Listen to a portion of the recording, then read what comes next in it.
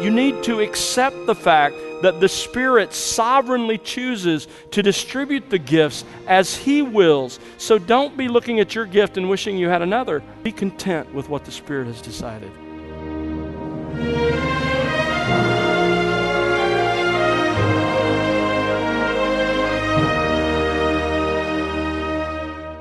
Welcome to The Word Unleashed with Tom Pennington. Tom is pastor-teacher at Countryside Bible Church in Southlake, Texas. Can a true disciple of Jesus Christ possess more than one spiritual gift? How do you know which ones you have, if so? Are some spiritual gifts of greater value to the church than others?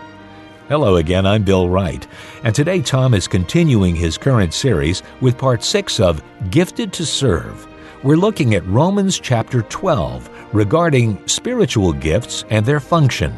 So far, you've discovered that there are some spiritual gifts that ended after the early church era, and some gifts that remain to this very day. Today, Tom will look at each of the permanent, lasting spiritual gifts, those given to believers for service in the edification of all in the church by way of deep and personal interaction, but also in the form and function of the local assembly. Christian, how do you determine which gift you might have? Open your Bible right now as we join Tom Pennington here on The Word Unleashed. In Acts 15:32, again, you see that there were prophets in the church in Antioch. They were more local in their ministry. Again, think about it this way. Before the New Testament was complete, if you were attending the church in Antioch, how did you know what God wanted you to do and how He wanted you to think in the New Testament era? Well, God provided apostles and He provided prophets to bring that fresh revelation. And they too, many of them became part of the foundational teaching of the New Testament church. Ephesians 2:20 were built on the foundation of the apostles and the New Testament prophets. Thirdly, there is distinguishing or discerning, as it's called, of spirits. This was an ability to pass immediate judgment on the validity of prophecy given in the assembly. This is implied, by the way, by the fact that this gift immediately follows the gift of prophecy in 1 Corinthians 12:10. In other words, think about this. This was a check and balance on those who said they had the gift of prophecy. There were those there who had the gift of the distinguishing of spirits, who could say, that's not God, or yes, that is from the Lord.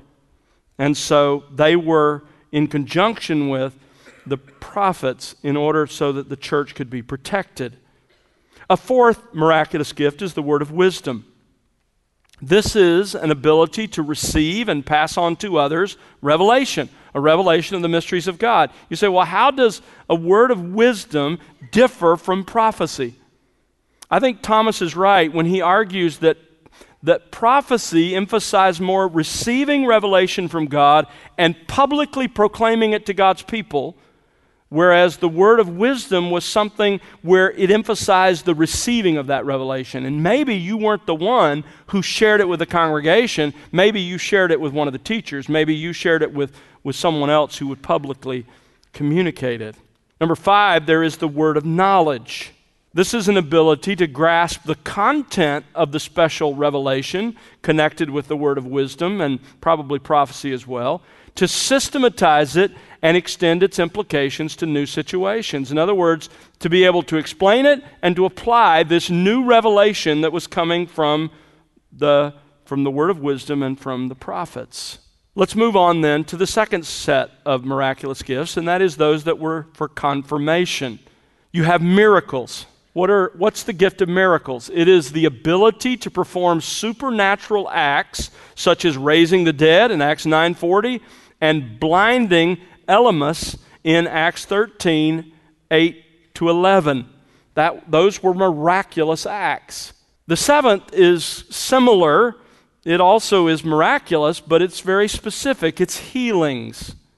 Healings is the supernatural ability to physically cure illnesses and congenital issues, not indiscriminately, but when the person who had the gift was conscious that it was God's will.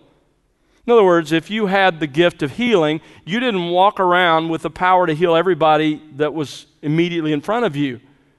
Instead, just as Jesus was led by the Spirit as to when to exercise his miraculous abilities, even so, the person with the gift of healing was directed and came to understand that this was a time and place to exercise that gift.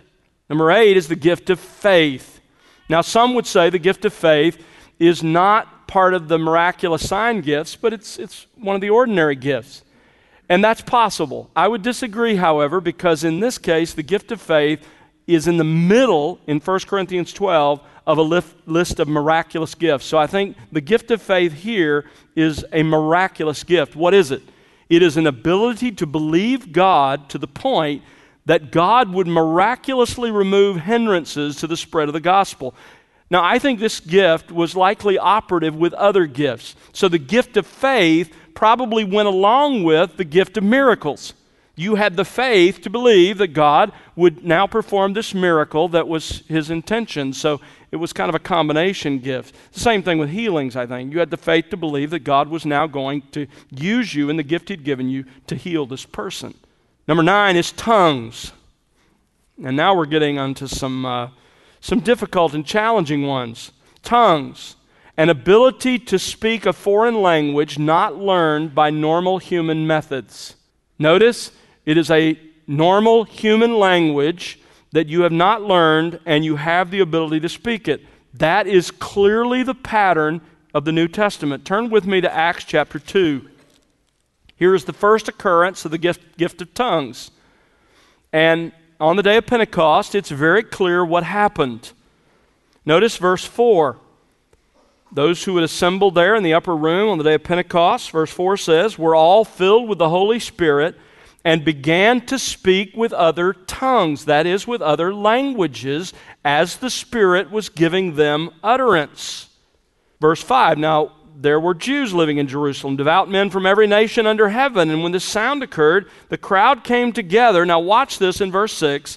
They were bewildered because each one of them was hearing them speak in his own language.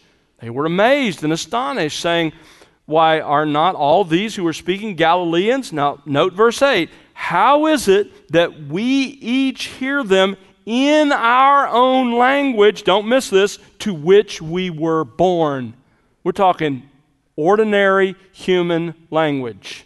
And yet they were able to speak. And you go on in verse 9 and 10, and there's a list of where these people were from and the different language groups they represented.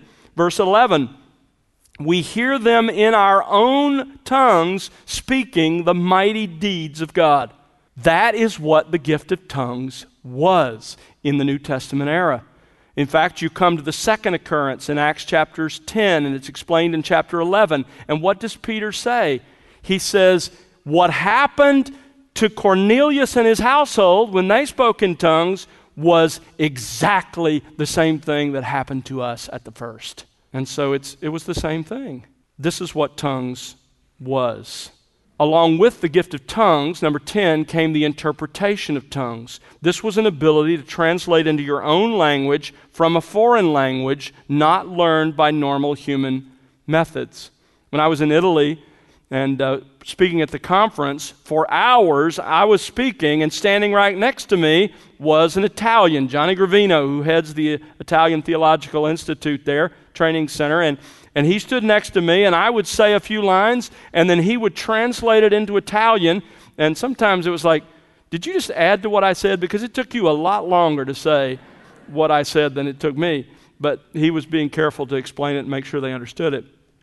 But he was translating me. He was speaking in his own language what he heard from me. The difference was he studied English.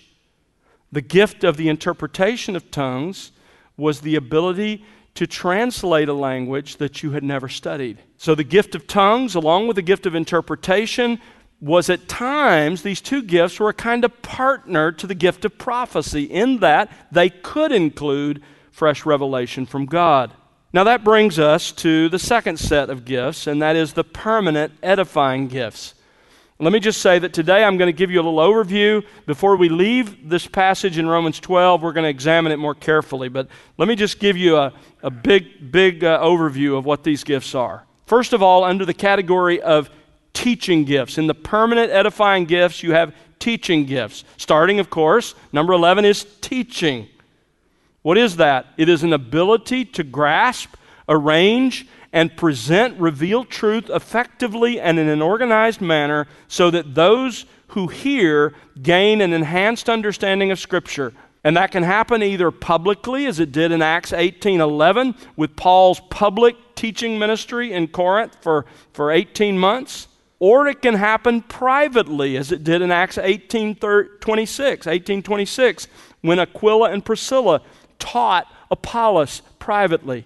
So teaching can happen in both those kinds of venues. But this is teaching, an ability to grasp the truth, to arrange the truth and present it effectively so that others grow in their understanding. Hopefully, that's what's happening this morning. If it's not, don't tell me. It'll discourage me. But that's my goal. Teaching. This is what we do. This is what we're called to do. Number 12 is exhortation. Exhortation is an ability to explain and apply the truth to believers and persuade them to believe and obey it. Now, the key word here is not explain, although there has to be some explanation involved. The key word is to persuade them to believe and obey it. Let me show you what this looks like. Turn over to 1 Thessalonians chapter 2 and verse 11. Here Paul describes his ministry among the Thessalonians, and he says, as you know how we were exhorting, there's our word, we were exhorting you and encouraging and imploring, notice this, each one of you as a father would his own children. There is a great definition of exhortation, the gift of exhortation. There is some explanation involved, but it is primarily exhorting, encouraging, imploring, like a father, like a parent does his children, his or her children. This is exhortation. It's persuading them to do what's right and to believe and obey. This happens privately. Notice Paul says, each one of you. But it also happens in the public teaching. Look at 2 Timothy chapter 4, verse 2. If God has given you the gift of teaching, then He has also probably given you at least a portion of exhortation. Because in 2 Timothy 4:2, it says, preach the word, be ready in season and out of season, reprove, rebuke, here it is, exhort with great patience and instruction. Let your teaching be accompanied by exhortation, by persuading people to believe and to obey. So it happens privately, and it also happens as part of the public ministry of the Word. By the way, the gift of exhortation often goes along with those who are involved in music in our church. Think about this. If you're involved in leading us in worship and music, then you are exhorting us, is really what you're doing. You're using the message of the music to persuade us to believe those truths and to apply them, to obey them. This morning I was deeply moved as we sang together. In fact, in the first service it was a 2-handkerchief morning and I only had one. Because as I heard the choir and I heard the orchestra and I watched you sing, it exhorted me. It persuaded me to believe and embrace those truths and make them my own. Number 13 is evangelism. Evangelism is an ability to persuade lost people to put their trust in Christ, either publicly or personally. By the way, this doesn't mean that if you don't have the gift of evangelism, you're not supposed to evangelize. Don't be looking at this going, oh, good. I obviously don't have the gift of evangelism, so I'm off the hook. I'll leave it to those who do. No, we're all called to evangelize, but there are some whom God uniquely gifts in this way. They have a unique capacity. I'm not one of them.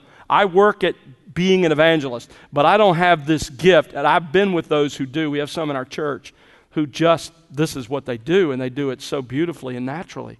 It can happen publicly, can happen privately. By the way, just to know that there are those who have this gift, Philip Philip the deacon from Acts 7, in Acts 21:8, he's called Philip the evangelist.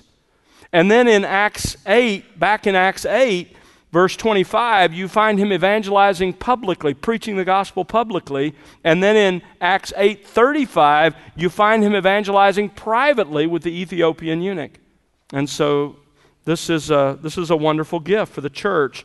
Number 14, the gift of pastor-teacher. This is an ability to teach and to shepherd God's people, primarily exercised as an elder in a local church. This is a gift to the church of an office, but a man, a pastor-teacher, an elder. Teaching and shepherding are the primary duties of an elder. That brings us then to the serving gifts. Number 15, service, or as it's also called, helps. What is that? It's an ability to know how best to meet people's temporal needs and an unusual skill in meeting those needs. You know, as I show up in places around our church family, as I go to visit a home of someone who's in hospice or I go to the hospital, I am always amazed at how creative people who have this gift are. They think of ways to serve the people in those situations in ways that I find myself going, that was brilliant. Why didn't I think of that? It's because they have that unique gift, that unique ability to serve and to meet those needs. This gift is evident, by the way, in the 7 men in Acts 6 who served the widows. It's evident in Dorcas in Acts 9:39 and some others that we'll look at when we come back to this passage in more detail. Number 16 is giving. Giving is an ability to effectively invest one's material resources for spiritual and kingdom purposes. Again, we are all responsible to give. If you're a Christian, Paul says, each one of you, 1 Corinthians 16, on the first day of the week is to set aside for the advance of the kingdom, for the benefit of the local church and the advance of the kingdom. You have a responsibility, Christian. If you're a Christian, you have a responsibility to give to advance the Lord's work. And not to do so is disobedience. We're not told in the New Testament how much to give. We're only given these 2 caveats. One, as God prospers you and as you choose, as you decide. That's how you determine what to give in the New Testament era. But giving is not an option. It's commanded. But there are people who have a unique ability to give, to effectively invest their material resources for kingdom purposes. This, by the way, is a special expression of the gift of helps. Sometimes those who have the gift of giving have significant resources, and they are amazing at investing them. We have some people in our church like that, who really make the ministry of this church and more than this church be around the world with our missionaries possible. But sometimes those who have limited resources have this gift, and they find a remarkable way to make every dime count for the advancement of God's kingdom. Number 17 is leading and administration. There are 2 different names for this in the New Testament, leading or administration. This is an ability in leadership and administration. Again, this is a special spiritual ability given by the Spirit. This same word, by the way, is described as a qualification for the office of elder in 1 Timothy 3, verses 4 and 5. So all elders have to have this gift, but not all who have this gift are elders. And then number 18, showing mercy.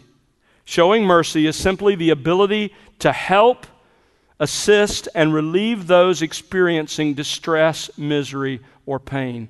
Again, I am amazed at how gifted people in this category are. I know people like this, and they're always around people who are hurting, and they always know what to do in remarkable ways to help them. Dorcas is described in Acts 9 as abounding with deeds of kindness and charity, which she continually did. This gift, too, is a specific expression of the gift of helps. So there they are. There are the basic New Testament definitions of the gifts.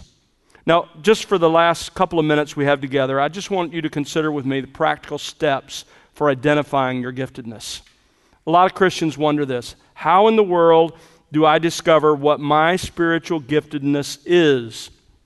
First of all, let me just tell you, understand this: God is not trying to hide your spiritual gift from you. Okay? You're not working against him to discover it. Instead, there are some very practical steps that you can take that will help you discern where your unique spiritual capacity actually lies. Let me give them to you just briefly. Number one, study what the Scripture says about the gifts. You need to understand. You need to be convinced that every Christian has at least one gift and may have a combination of several. You need to understand the gifts that are still available today, what they are, what their purpose is, what their function is. You need to accept the fact that the Spirit sovereignly chooses to distribute the gifts as He wills. So don't be looking at your gift and wishing you had another. He also sovereignly decides the amount of a specific gift you give, the level of gifting. So be content with what the Spirit has decided. But if you're going to discern your gift, it starts by understanding them. That's why I'm taking time to do this. Go back through what we've talked about together and studied together. Understand it. Number two, pray for God's direction. Acknowledge to the Lord that you don't know and you need to know. Help you. God, give me wisdom to discern the giftedness you've given me. Number three, assess your desires, natural abilities, experience, and circumstances. Why? Because although it's not always true, often the Spirit matches our spiritual gifts to our natural abilities. In other words, again, there are exceptions, but often people who have good communication skills and interpersonal communications may be gifted to teach. God may have given them separately that spiritual gift. Again, not always, but there's often a correlation, so it makes sense to take a look. Number four, seek the wisdom and confirmation of others. In the end, it is not your role to definitively decide what your gift is. Instead, the church and its leadership are responsible to evaluate a person's giftedness. In 1 Timothy 3, the entire church is called, along with the elders, to affirm not only a man's character, but also his giftedness. So if you think that you're gifted in a particular way, usually a person thinks they have the gift of teaching. If you think you're gifted to teach, you need to follow the lead of the church and the leadership. If they don't affirm that gift, then it's unlikely that you have it. So focus your service in other ways, in other areas, until you find the ministry the church does affirm. And then number five, just begin to faithfully serve. Folks, the first and most practical way to discern where your spiritual giftedness lies is just get involved in the life of the church. Why? Because we tend to gravitate to the areas of our gifts, just like with our physical bodies. As you've heard me say many times, your liver, where we started this morning, your liver didn't have to complete a personality profile to discern its giftedness. God placed it in the body, and it just ends up doing what God made it to do. And the same is true for the church. If you will just get involved, then you will end up over time filling the role God designed you to do. Why? Because it's a whole lot easier for the Spirit to steer a moving vehicle than one that's parked. Let's pray together.